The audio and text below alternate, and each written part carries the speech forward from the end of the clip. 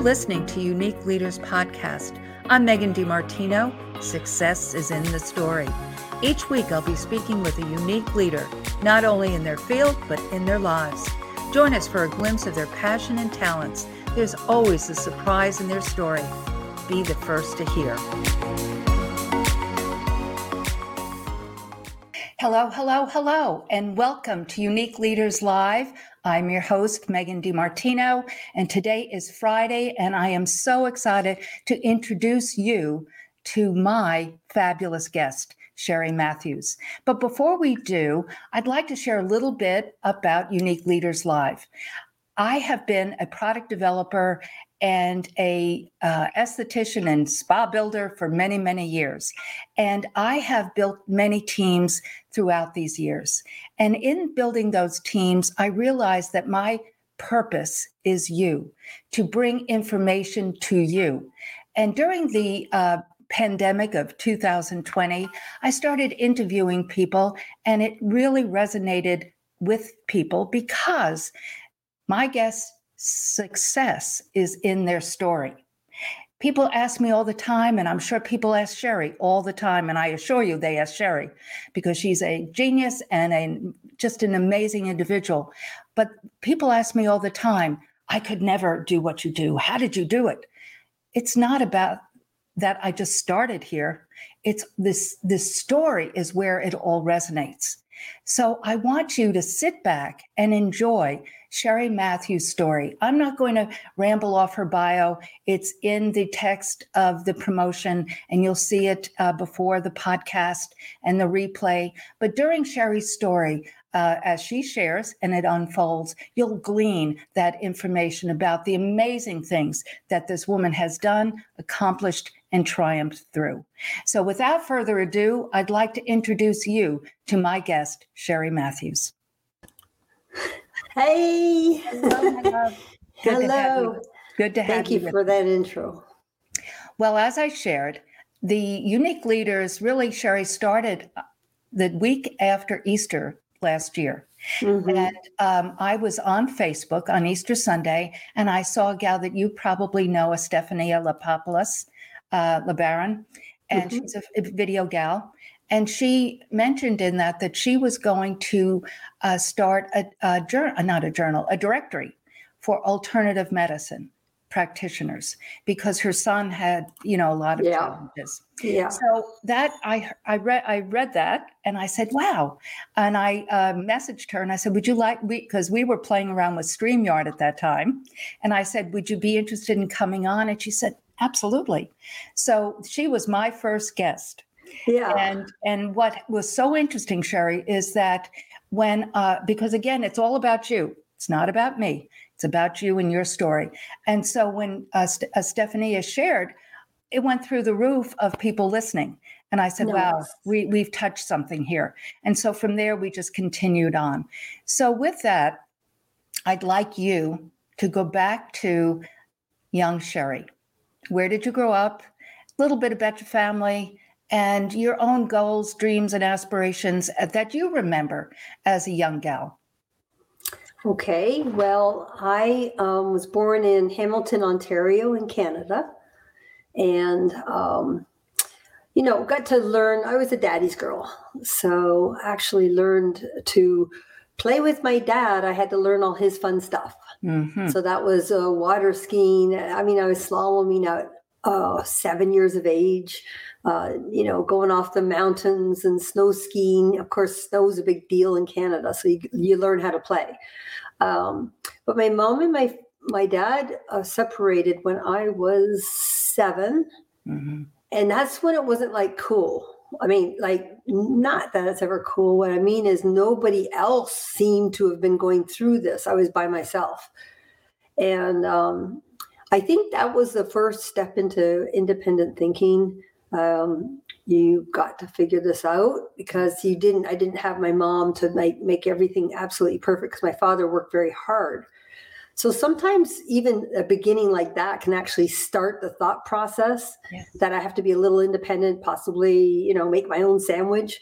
And so It was fine. They were very good friends. They just separated. But I do remember that being a weird feeling of being like all by myself, and I didn't want to tell people. And it was a while ago before today. It's a very common, prevalent thing. But what you shared there, the nugget that you shared, Sherry, which resonates with so many. I mean, I am a divorced person with 2 children, and what resonates with so many is that you have that commonality, and it wasn't easy. Even though your parents were nice people and good people and were there for you, but through that adversity started that thinking of that independence. It did, and I'm just going to tell you a weird little story about it. It was the first day I came home from school for lunch, and my routine was to watch Fred Flintstone, and my mom, my loving mom, would make me my favorite sandwich with little cookies on the side and a little this and that. And I actually went home for lunch, turned on the TV, and sat there and waited, like I always do. And I'm like, I'm starving. Oh, wow. If I don't make a sandwich for myself, I'm going back to school hungry. And that was kind of a thing at 7. But then I kind of went back to school, and I had to I think try to be more accepted, to adapt to the secret that my family was broken. Yes. And I think that's the hard thing of this. Yeah. And it's not any different today. It's what children do carry with them. And I see a thread from there, Miss Sherry. See, I shared with you, it's those pieces that I truly do see. So that you were 7, and so you were in Ontario. When did you move to the States, and how did that evolve? Oh, do you really want to know that? Did you go to college in No. Canada? No. I was in school. This is my weird family. My father was an architect, a very successful architect. And so my little sister went with my mom, and I went with my dad. And I came home from school one day. I think I was maybe 13, and it snowed in April. And my dad had planted all these tulips. And I'm just not even kidding about this. And it snowed. And he came home, and he had to shovel snow in April away from his broken tulips. And he said, "That's it. We're moving to Florida. I'm done." I'm like, what do you mean? We had a boat. We piled everything up in the boat, and we head to Florida. He goes, "Tell your teacher tomorrow you won't be back." Oh my. Yeah. ADD, Dad. Okay. I mean, Oh, wow. So just you or your sister? No. And his new wife, and then my hamster. So that was and we had to hide it because, of course, you were taking it across the border. So it was in a boat in the front. I mean, that's crazy talk, right? But that's yep. No, but that's life, Sherry. That is life. I mean, I moved my daughter, who was 11, from New York to Fort Worth, Texas. Oh, yeah, different like that. She has never forgiven me for it, So actually, it's part of the journey. So at first I was kind of like, so I'm in another country, and I'm away from my mom and my little sister. So it was hard. But as you see these steps going on, the taking the risk and taking the shot ended up being an amazing mosaic of life and journey. So I love how you put that, because that is truly what my spirit owns. It owns. It just doesn't even say it owns. So now you're in Florida, and the Sunshine State, and you're settling in with your dad and stepmom and your hamster, and then your hamster. So you then went to school there, obviously, and you went to college in Florida, or where did you go to college? Yeah, I went to college in Florida. My father was very, very, very wealthy, well off, but he did not believe in giving. You had to make your own way. So I was literally working 2 jobs and shoe gooing. Do you know what shoe goo is? Not a clue. It's glue that you put on when your soles of your shoes have a hole. Okay. So I would patch these shoes that were my roommate's hand-me-downs, because she was able to get leather shoes. And then when I take my friends to my house, my father's house, they're like, I don't understand this, because like he had a pool table in a room that's most people's size of a house. Like it just didn't match, but I didn't know any different. I just like, okay, we have to make it on our own. So I was working 2 jobs. I went into school. I studied computer engineering and technology. I was interviewed by IBM inside the school, and Westinghouse was next, and Texas Instruments was next. And I told the IBM interviewer that I will not be working for any other company. I will only work for IBM, because I have so much respect for the way you operate as a company in your origin. And so that's it. I'm going to only work for you. And he's like, so it doesn't work that way. I'm interviewing you, and you get to I get to choose you. You don't choose me. And I'm like, sir, I'm just telling you right now, I'm going to go find a different career. In computer engineering, I am not working for Westinghouse. Nothing against Westinghouse. I just wanted to work for IBM. The pinnacle. Yes, you knew the best. And Look so at what her. happened with that interview? Yeah, so he started laughing, and he said, well, I see you're working two jobs, and you're holding a 4.0, and that's not easy to do, so your work ethic is there. And he said, we're going to fly you up next week. So I went into the interview in IBM and was terrified, but I really enjoyed it. It felt like I was home. And it was all these science people and all these technical people. And I'm just like, wow, there's other people like this, you know? So when I got hired and I moved everything from Florida, they actually put me up in a hotel, and I had like lobster dinner for like almost a month. I had all this stuff. They took very good care of me. And that's how I started my career inside of, IBM. And was that in New York? So that was, Burlington, Vermont. Burlington. So think about it. I go from Canada to Florida, right? Back into the snow. But you were comfortable with that because you had that experience a bit. Yes, absolutely. And I'm going to tell you, that was some of the interviewing, because they do a lot of testing. They did a lot of profiling to find out, personality types and your skill sets and what you're good at and what areas you're not. But snow was a big deal. They said, do you play in the snow? Do you ski? Oh, yes, sir. Yes. I love the snow. I'm trying to get hired. Right. So even if I hated the snow, I love the snow. Yes, I love making snowmen. Yes. With white shirts on, right? With IBM. Anything to get the job. So now you're in your dream job. Don't have to go to Westinghouse. You're in the snow. And just share with, what year was this, Sherry? What year was this about? I was 22, so born in 60, so 82. 82. Okay. So in 82, there were very few women in IBM. Fewer women ever to get into R&D and in the inventive area. So fewer means none. Right. I didn't want to say none. I didn't want to zero it out, but I assumed that. Yes. Wow. Yeah. So that was a challenge. But, if anybody's seen Hidden Figures, it's not to that level. But those absolutely beautiful pioneers paved the way. So I tested in there, and I had that opportunity to be in that area. But I'm going to tell you, it was hard, because I felt like, I know you're thinking I'm the token girl, but I actually tested in here and I can do the work, right? So of course you overextend and you do more than everybody else. And guess what? That's still not good. It's like it never is enough. You can't did they feel that way? Do you, looking back, I mean, we know more today, but did they accept you for, or was that within you? Because I do feel that women still today feel that it's never enough. So what do you think? I mean, obviously you were doing your job, because I know you. So you, and then some, but.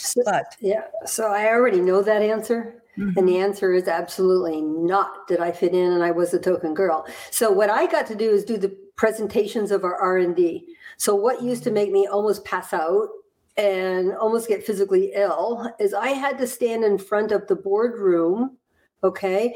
Mm-hmm. And I had to present our findings. So what was going in my head is, okay, so like I had hair down my back and I was like 118 pounds. I was just young. And I'm just like, how are these like MIT brainiac professor people even going to listen to me? Mm-hmm. So Megan, I want to share the game changer attitude that I had. Okay. I had to convert the fear. Like if you go jump off a cliff in skis, Mm-hmm. you are afraid, but I have skills. Okay. So I have a great chance of not dying, but I have a better chance of just enjoying myself. Mm-hmm. So I convert the fear on the top of the mountain to excitement. And so I coached myself that, okay, now you feel terrified, but turn it into excitement. Okay. So I get up there with this new attitude because the first ones did not go well. They said, oh, you're like a news lady or a weather reporter is what I got. I'm like, oh my gosh, I'm a science head. Yeah. So this is what I said. And I promise you, I get in there to do my presentation and they start looking at their watch. Like, okay, hurry up. Yep. Here we go. We have to be here. Right. And I said, gentlemen, I just have one question for you. Please, may I have your attention? So they look up and I said, please judge me on my brain and not the way I pee. Wow. So they all started breaking out laughing. They're slamming the table. They were cheering. I was like, oh, is it because I said pee? I mean, I don't know. But it was a game changer because I showed confidence mm-hmm. and my energy person knew that I had value. Mm-hmm. So I wasn't this scared little girl anymore. I was, I had something. Yeah, mm-hmm. I had something. And I converted the energy of fear into pumped and excited, and I'm going to change things. So share with our guests the, I don't want to say the word, but because I don't want to give away the story, but the invention story. Yes. So one of my challenges, my very first challenge, it was back in the boardroom with all these men. I mean, they had the bow ties and they were professors, MIT, brilliant men. And so I'm in there and I'm like, oh, this is going to be fun and exciting. And I get there because I'm thinking I'm getting like accepted. I'm thinking I am. Mm-hmm. So I'm kind of happy, right? Mm-hmm. And then this is what happened to me. They held up a stapler like that. Okay. They put it in my hand. I'm like, oh, what's this all about? And they said, you have 1 minute to reinvent the stapler. I'm like, 1 minute to reinvent something that works. Yay. Because typically people like broken things so they can fix things, but my brain shut down immediately and say, you can't fix something that works. That's not broken. I can't identify a problem. The stapler works, but that's already taking up 30 seconds of my time. Mm-hmm. So I remember that the office managers back in the day used to have to staple papers. You'd hear them all down the hall, ba-bum, ba-bum, ba-bum. And then they give you a stack of papers at the end of the day. That was our email. Okay. And I remember one conversation when I was in lunch line to get a salad, and a lady said to her friend, my palm of my hand is red raw from stapling. Mm-hmm. That came to me really quickly. So what I did is I said, okay, because I don't have long, I'll get back here. I took the stapler and I put a coaster on it like this. And I said, increase the surface area of the stapler so it's easier on their hands. So I think I shocked them because it got real quiet. They're like, dang, she got it, got some good idea. Right. And actually I got the little golf clap, which is like the polite, it wasn't like a resounding cheer for me. Right. It was like, all right, darn it, she got it. She got something out there. But that was done in 1 minute. And I just had to like overcome the fear and fix something that wasn't broken, which is a challenge every day for all of us. Yes. Because I think that we walk around blind to things that aren't broken. But an innovation will actually look at something that actually can even work and make it better. Yes, absolutely, Sherry. I mean, now I was sitting here just saying, okay, now I'll let it go. Meaning because that story is so pivotal to so many things. And one, though, I had a question about the gentleman, the MIT brainiacs. Were they trying to gotcha, or were they just trying to give you an opportunity to shine? What do you think? It was a gotcha. And but it's a little bit of intellectual hazing, if you will. Mm-hmm. So I didn't take it as a negative. I'm just like, if I'm up for the challenge, I'm up for the challenge. Oh no, yes, yeah. So I took it as, but I've seen them do it to other men too, like men, and I'm like, oh, I'm glad I'm not him. Mm-hmm. But so I think it was okay as an initiation. If you get that close for them to put you in your little clubhouse, good. And I was proud of myself. Amen. And so after that, that became a product, your idea. Yeah. IBM owns everything. Yeah. Yes, I do understand that. But it did become a product. And so you were accepted in the Boys Club. And how long were you there at IBM? So the Inventors Club is what I would say, the R&D. Inventors Club. Yeah, so that was a kind of a unique little group, but I was there like 9 years and met my husband there. He was a contractor in there, but I want to tell you something fun about when I was in IBM. So I was actually working on, you ready for this? The 4 megabit chip. 4 megabit chip for NASA. Wow. And it's so weird because when you think about that now, you just wouldn't even buy maybe shoelaces with 4 megabits, if they shine and talk to you, right? Right, exactly. Actually, talking shoelaces would be fun for children, so they're not so afraid of them. So it was secret. It was like really a cool project, right? And then I was sneaking into this little room where I had to do what's called reverse engineering of the 4 megabit chip. Our competitor chip was actually 4 1 megabit chips. So just think of 4 little pennies together, mm-hmm. and they're all intertwined together. Mm-hmm. Ours was like 1 penny all by itself with the technology on. So that seems superior, but it still has to work. Okay. Mm-hmm. So I got to be able to reverse engineer the competitor and see where there are weaknesses in their processing. It took 14 hours, literally with almost no breaks, no food, no nothing, just go. We were on a timeline. And what they did with the Bitfilm apps, they flipped them and they put a mirror on it. That was their way to not get hacked and figured out. Mm-hmm. I figured it out finally. And I ran down this corridor and down the hall, and I was like, we got it. I know where the technology is weak. They presented it and we won the contract. Oh, Sherry Matthews. Wow. That's weird. That's fun. It's more than weird.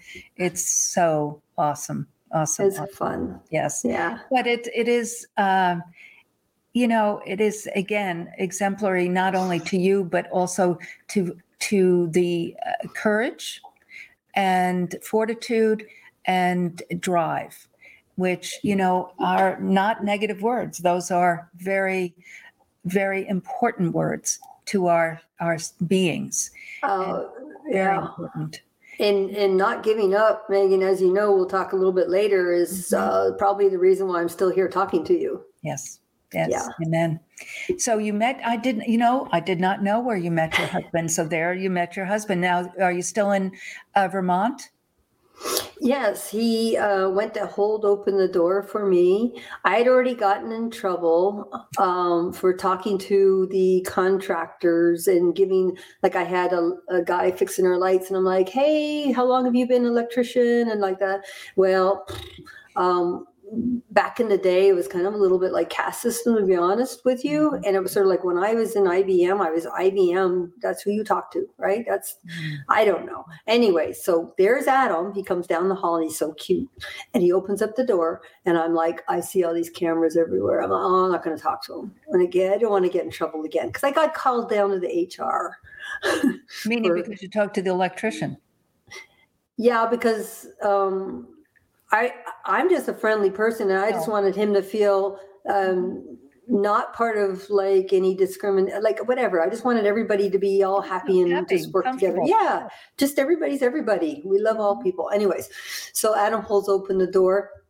And of course, my dad likes fast cars, fast boats, fast everything. Mm-hmm. So I walk out. There's 7,000 cars out there, and he's trying to, talk to me, and I'm like trying to oh yes, thank you for opening the door, thank you. And I go in this parking lot. I'm thinking I need to kind of change the scene here because I'm getting escorted out now. He's trying to talk to me, right?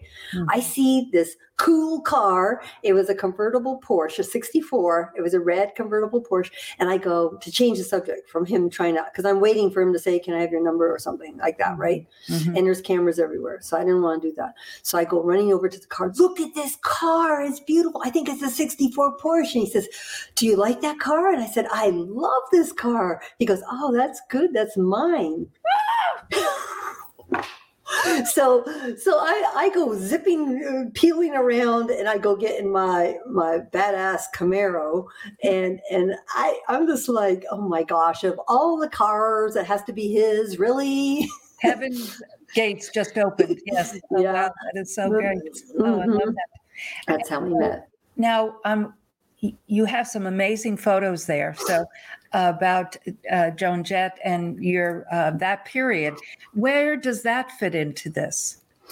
Oh, actually, when I became an entrepreneur. So that's after IBM, I went into teaching, so we can walk into that. But I think everybody will like it. I like it. It's fun. Mm-hmm. But so, yes, after IBM, I went into teaching because I felt it was a very noble cause. So it wasn't, it's a way to give back. And at that time, we had 2 small children, mm-hmm. and I just wanted to be kind of like part of their environment and give value, help other children learn, a curiosity mind. So I went into teaching and taught at some private schools, not public schools. They were private schools, but mm-hmm. I just have a heart for kids. Are you still in Vermont? No, we moved away because when I was having Ashley, our firstborn, mm-hmm. I just felt, for me, I was not going to put her in a daycare. I know many people have to. I get it. Total compassion.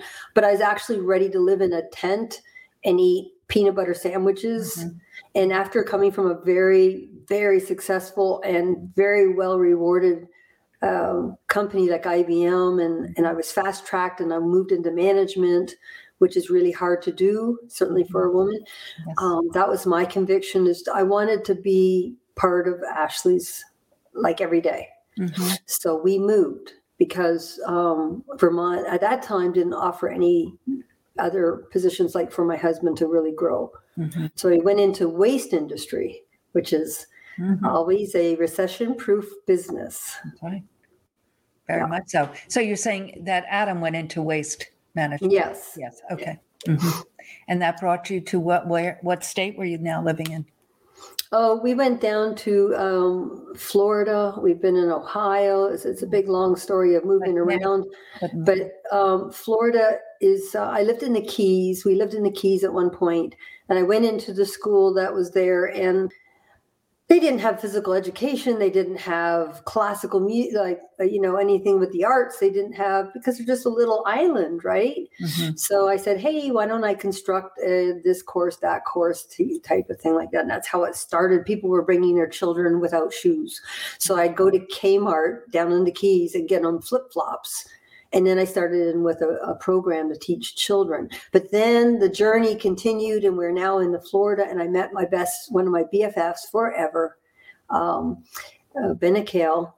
And she came and told me, we were out teaching one day, and she came and told me, Aaron Stewart, Payne Stewart's son, okay, is taking golf lessons. And I'm like, well, that's great. But I'm thinking, yeah, your dad's like the best golfer in the world. So it's kind of, yeah.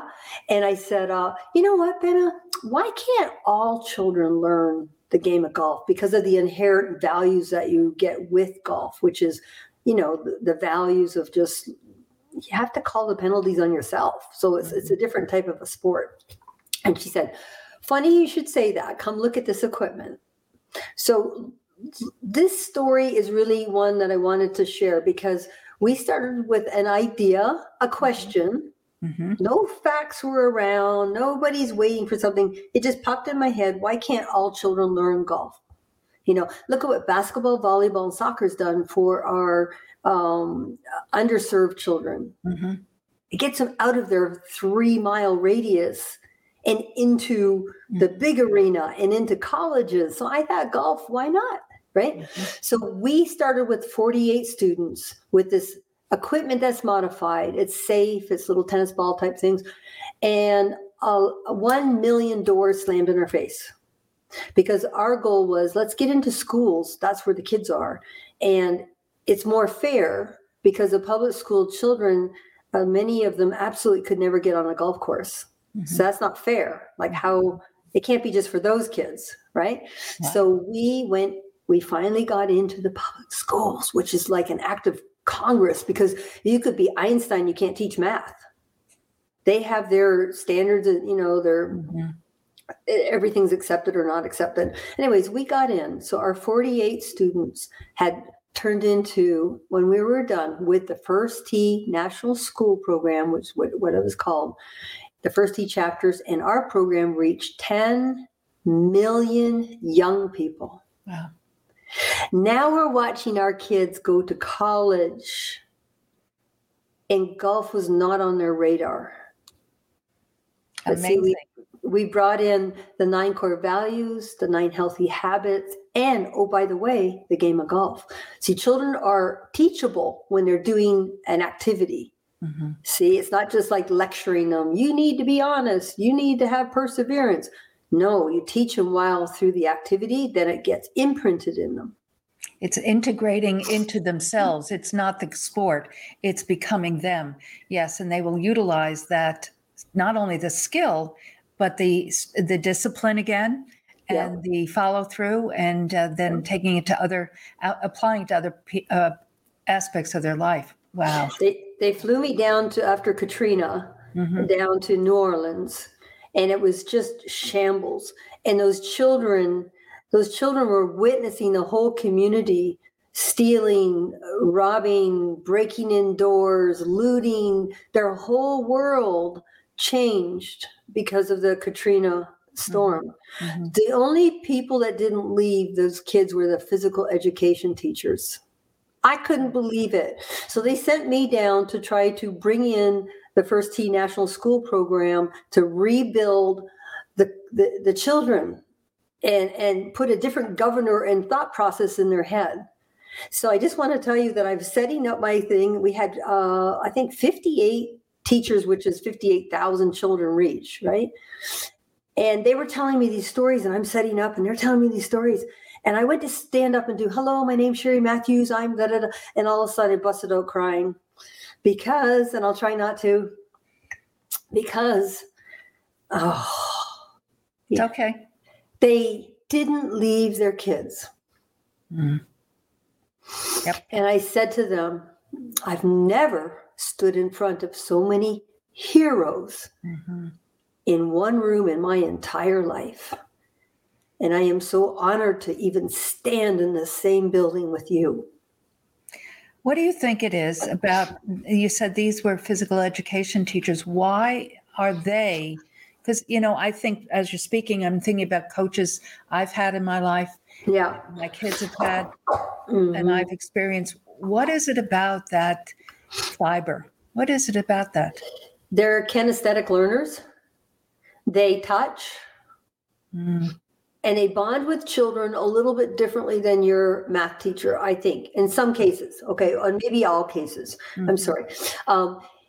I think that a physical educated teacher if done correctly, you're making the child comfortable in their chariot. You're giving them confidence. You're giving them skill sets. You're giving their body coordination.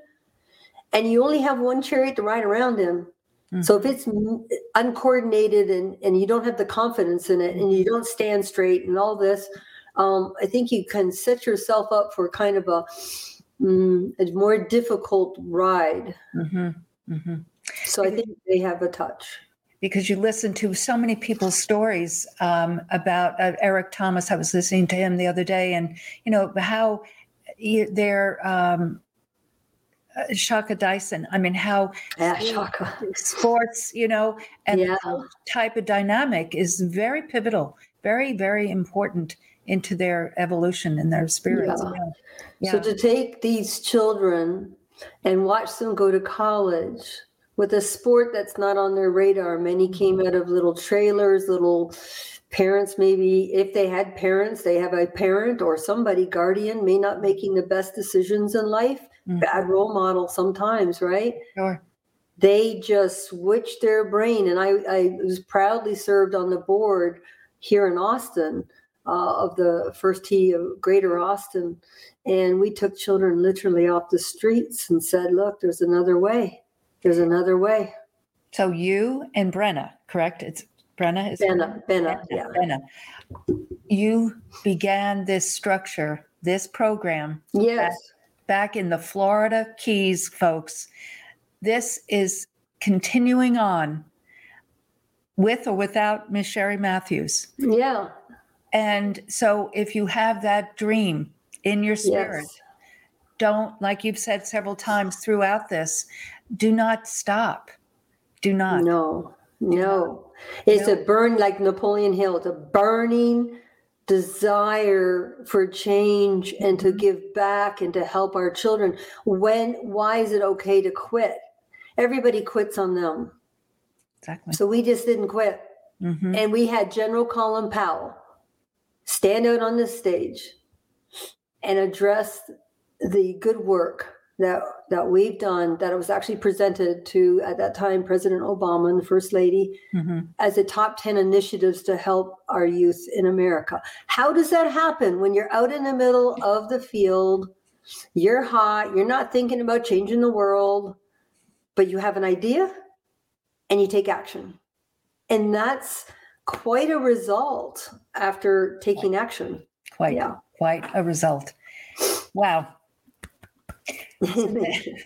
So you are mama of 2 children, and you are being a wonderful mother and wife, and your life comes kind of screeching to a real roadblock, health-wise.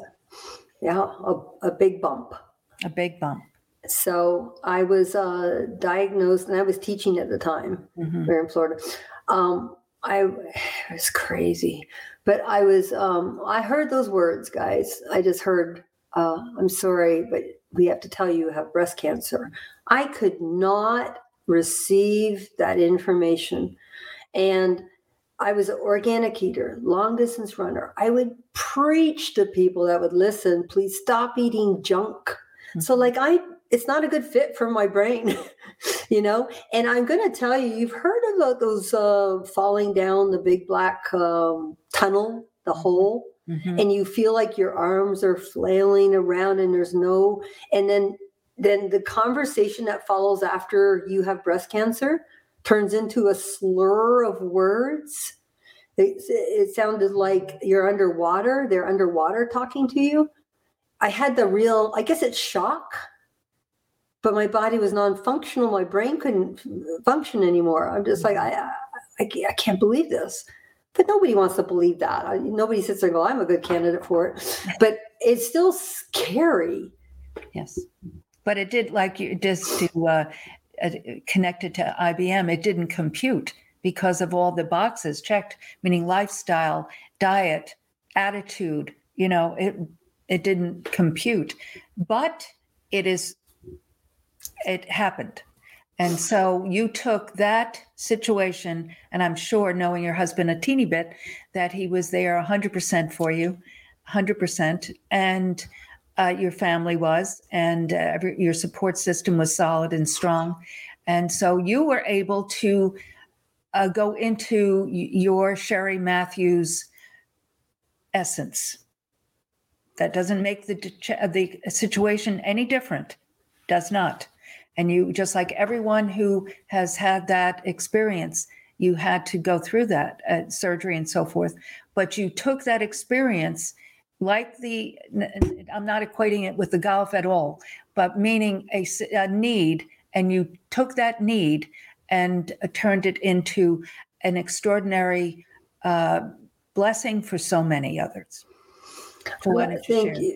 Thank you. And yes, I went into warrior mode because I felt like if somebody's breaking into your house, would you curl up in a ball on the couch or would you do something? Mm-hmm. So I'm an action girl. So I actually was diagnosed first in my right side. Mm-hmm. And back in the day, they said, we're just going to do this particular procedure. And I actually did research, 48 pages, and I went to the surgeon, the oncologist, and we fought to have their attention. And I said, all my studies from all over the world indicate this is a bilateral disease. No, you have no cancer on your left side. And I said, but it is. It's a mirroring type of a cancer, okay? Mm-hmm. And so I fought for a double mastectomy, which sounds so weird. Back in the day, they said, we don't take off healthy body parts, so this is not going to happen. And I said, it has to happen. This is a bilateral. Anyways, I won my case. Mm-hmm. It feels so bad to say, don't just take off one arm, take off two. Like, it just, come on. Like, how do you fight for more of that surgery?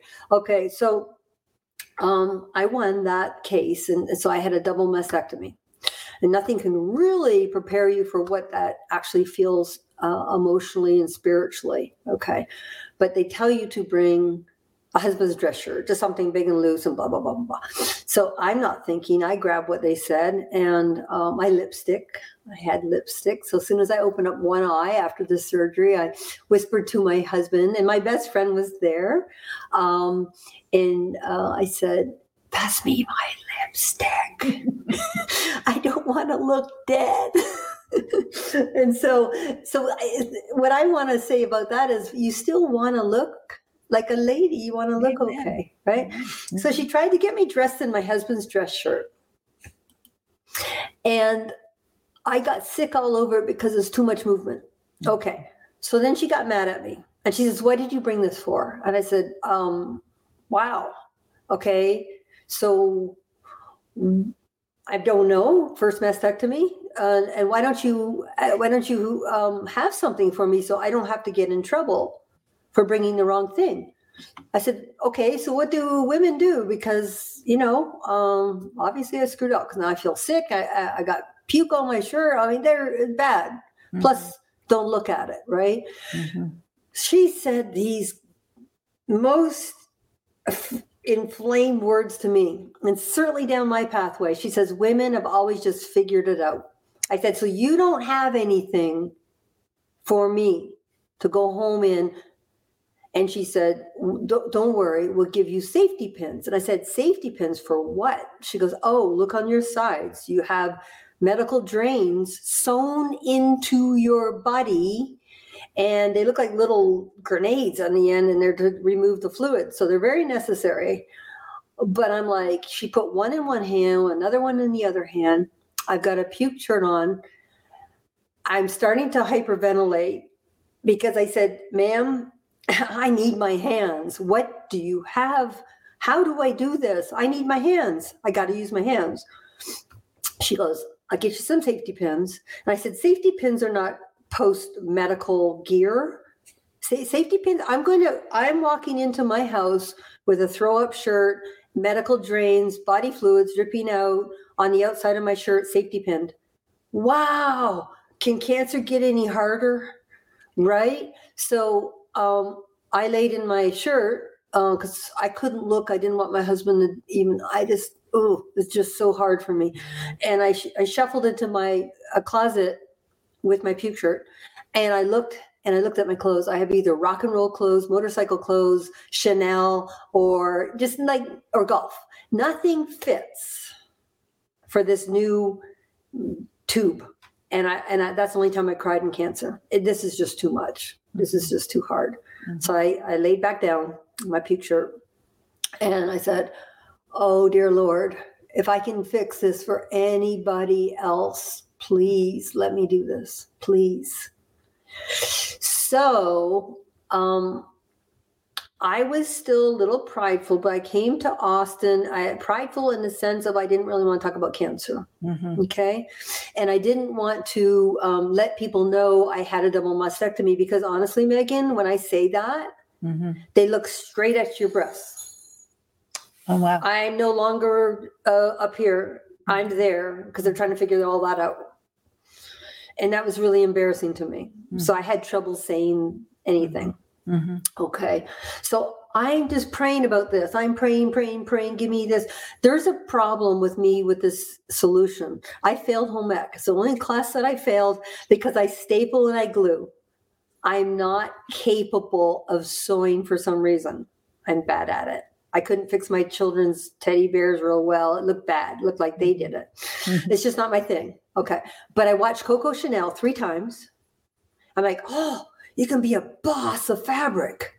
I get to be an inventor of fabric. Wow. Of my idea.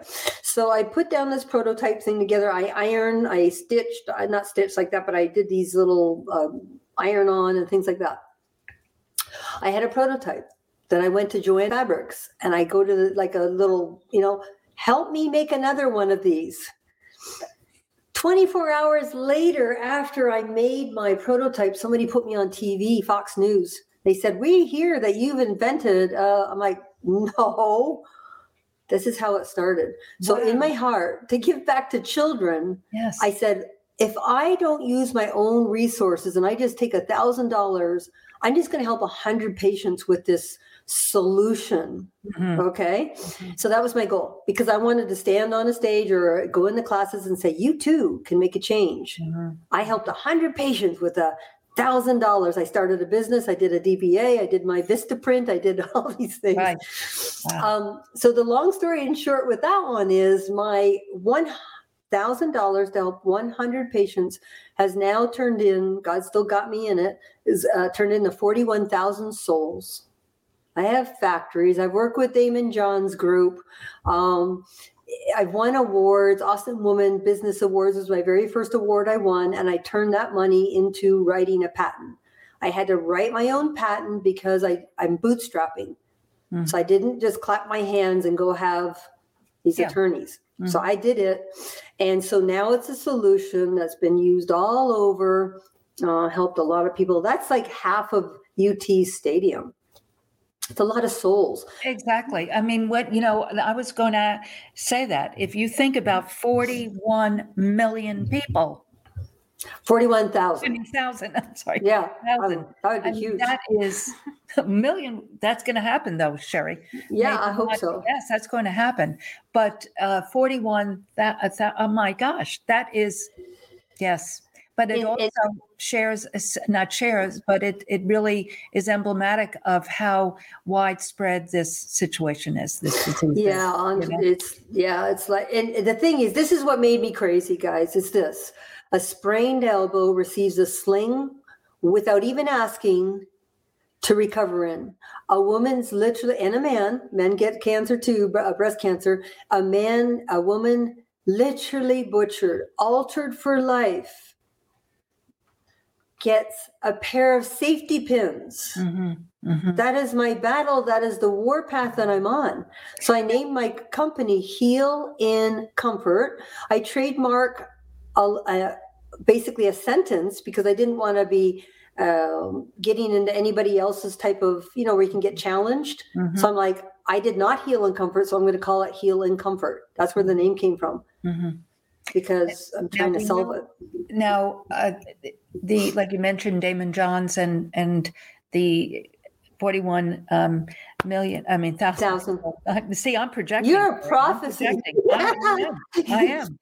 I like it. When we spoke recently, you shared that, like you just said about, broken elbow and you get a brace, and so forth. And so has that changed at all today?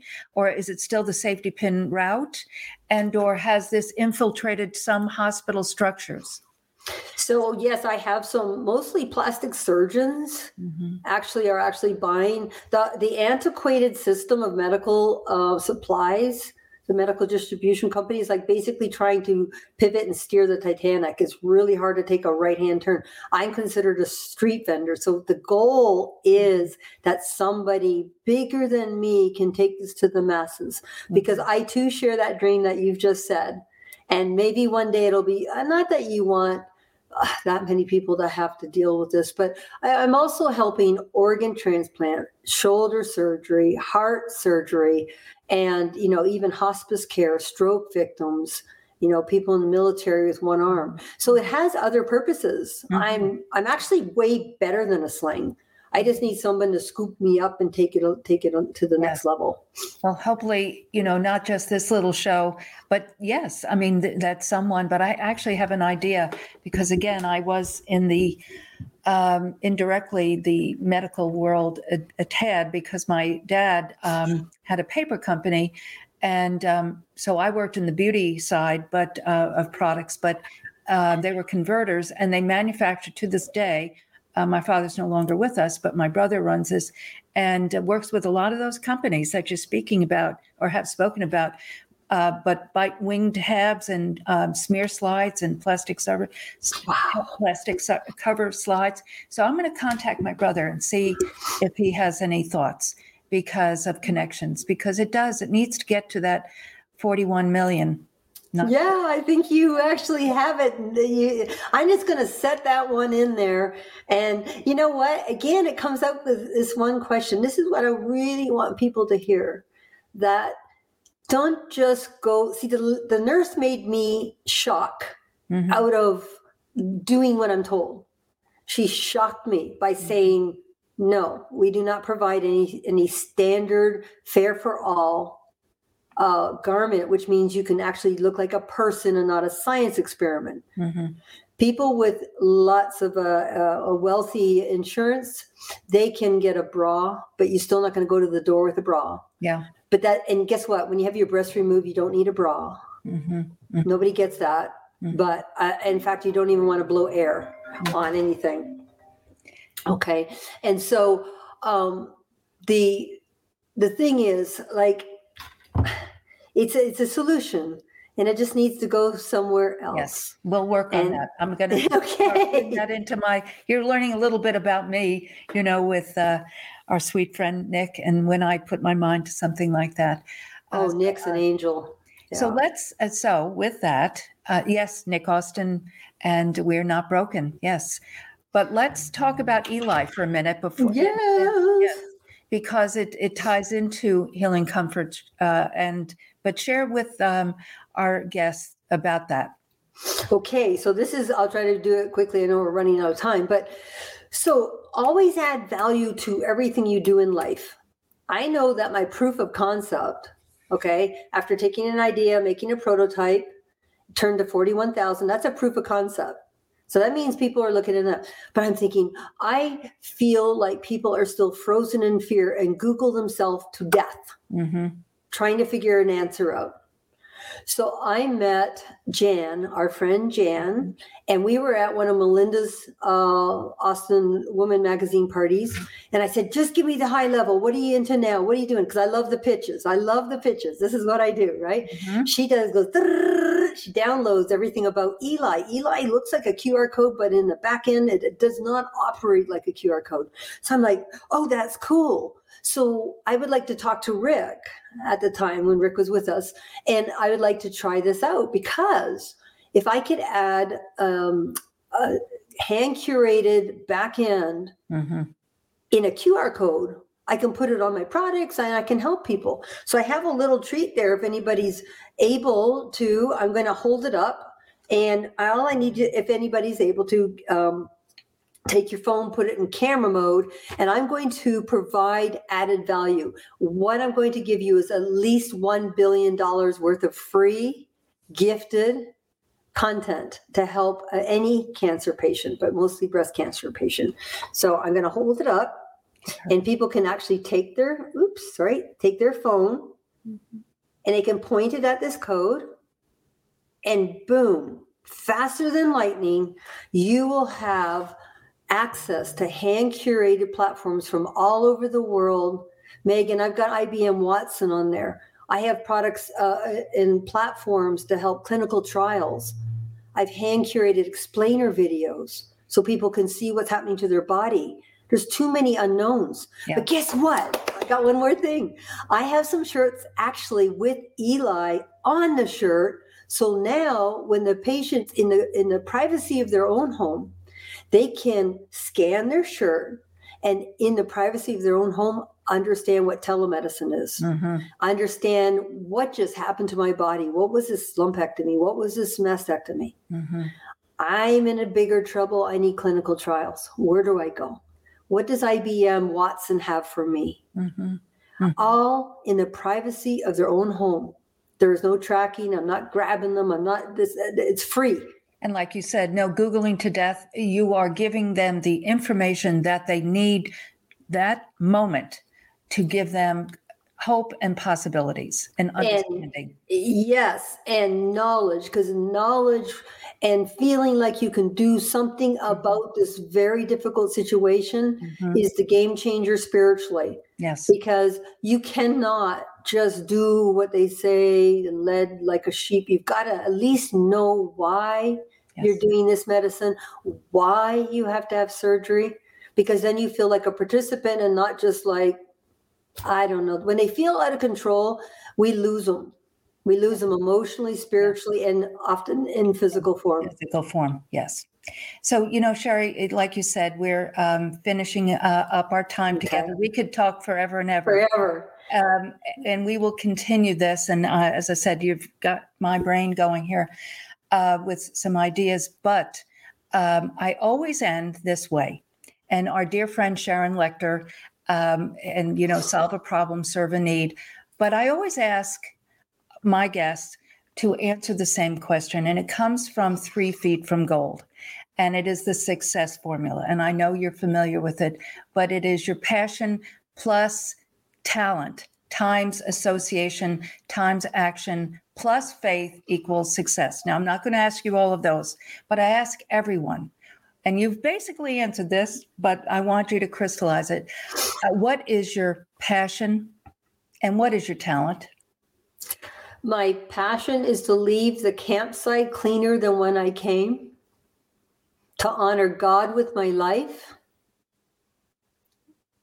And my talent is one thing, and that is solving problems.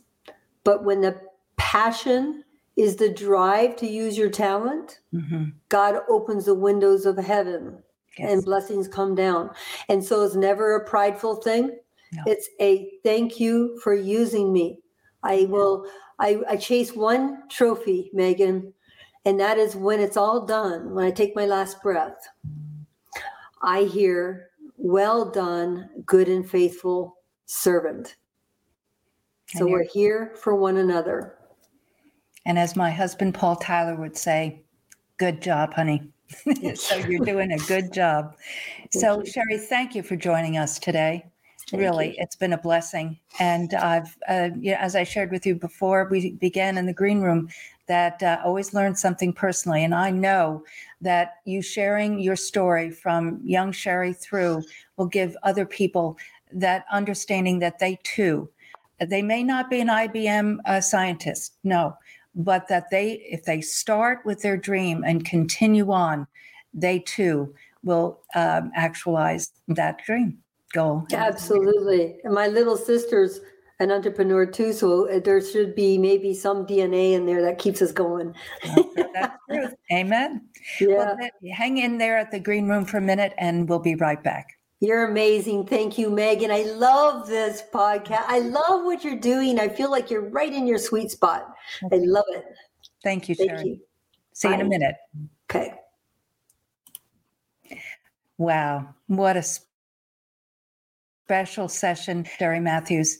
I truly, truly thank her for joining myself and you with Unique Leaders. So today I just have a few things to ask you to help us get the word out about Unique Leaders. First off, this is streaming on all platforms. It's on YouTube. So go to YouTube and subscribe.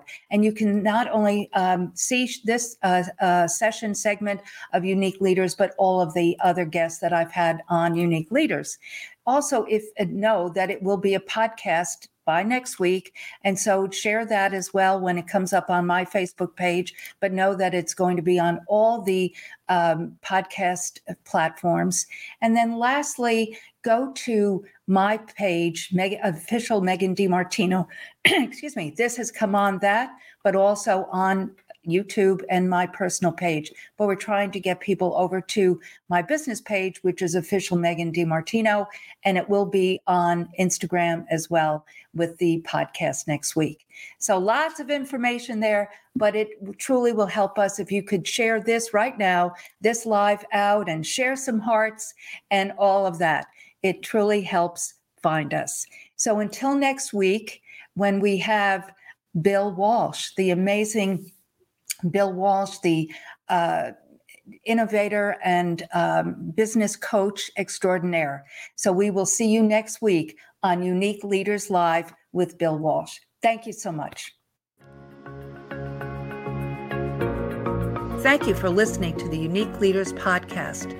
If we said something today that resonated with you, please connect with me at megandimartino.com. I have a free gift for you, my book, Hope and Possibilities Just Over the Horizon. It's never too early or too late to create the life of your dreams. And don't forget to head over to iTunes and leave us a 5-star review. I would truly appreciate it. Be blessed.